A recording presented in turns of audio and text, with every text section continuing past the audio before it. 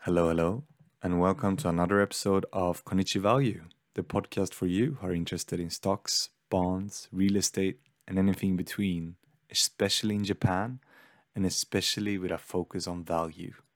Today, I'm going to have a little bit of a shorter episode in preparation for my next episode, which is going to be about if you should invest in the Japanese real estate market or not. But I'm making this episode because before even considering investing, you must know the most important factor for investing in real estate. And that is something we call yield. So, simply put, yield in the context of commercial real estate refers to the annual income from the investment expressed as a percentage of the investment's total cost. So the simplest way to calculate the yield on a property you buy is something we call gross yield. And it's basically the annual rent income you can expect to get divided by the property's purchasing price. And so the gross yield in its simplest form shows you the percent you can expect to get as a return of the cost you bought the property from. The problem though is that gross yield is a very positive estimate, and it's something that you usually see on many property sites because they love to show how much money you can get from investing in their properties, right? But it's not the true story of how much you'll get. And that's why we have something called net yield. So net yield is also called real yield because it's much more accurate to how much money you're gonna get in the end. And that money, or real yield, is calculated by taking in initial and operational costs.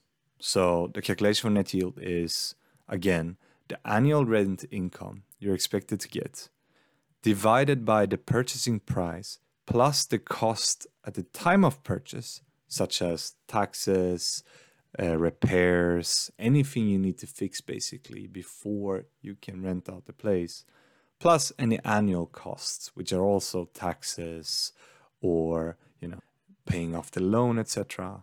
So you take all those costs together, and that's what you divide the annual rent income with. And what you get then is a very realistic estimate of how much you can expect to get as a percentage of the costs you have paid. So basically, how much you should be able to get. However, it's important not to only look at yield when you look for really good investments in the property markets. And that's because if you buy a house in a rural area, rent can still be quite high, even though the price of the house is not that high. So the yield looks really, really good. But the problem there is, first, can you even rent out the place in a rural area? And secondly, when you want to sell the place, can you even get back the money you paid for it? So simply put, the more rural and less attractive the place is, the harder it is to get rid of the property, especially for the same price you bought it as. And therefore, even though the yield might be high, it might be a really poor investment. I wanted to teach you all this because in my next episode, we're going to look why the Japanese housing market is so much more attractive than it looks on its surface. Like the Japanese housing prices haven't barely budged in 30 years. But when you look at the yield, the gross yield and the real yield, the numbers look so much better. And on top of that, the Japanese housing prices are actually going up quicker than ever right now. But just as an example, if you purchase a single house in Tokyo, you'll get around 4.3% yield at average. If you go a bit further to Osaka or Nagoya, you get around 4.8 or even 5% in yield.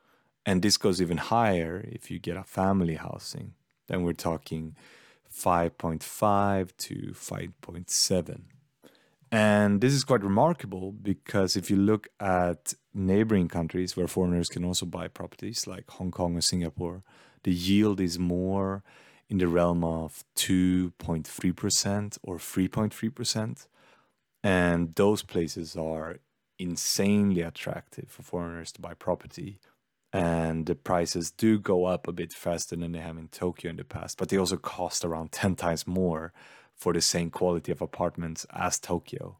So if you want to have a house in the long run, Tokyo might actually be a much better investment than many more popular destinations in Asia.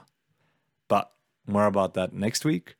For this week, I hope you learned about yields, and I hope you find this episode important and interesting. Please leave a comment in the comment section if you have anything you want to discuss more about, and I'll be sure to answer. Bye bye.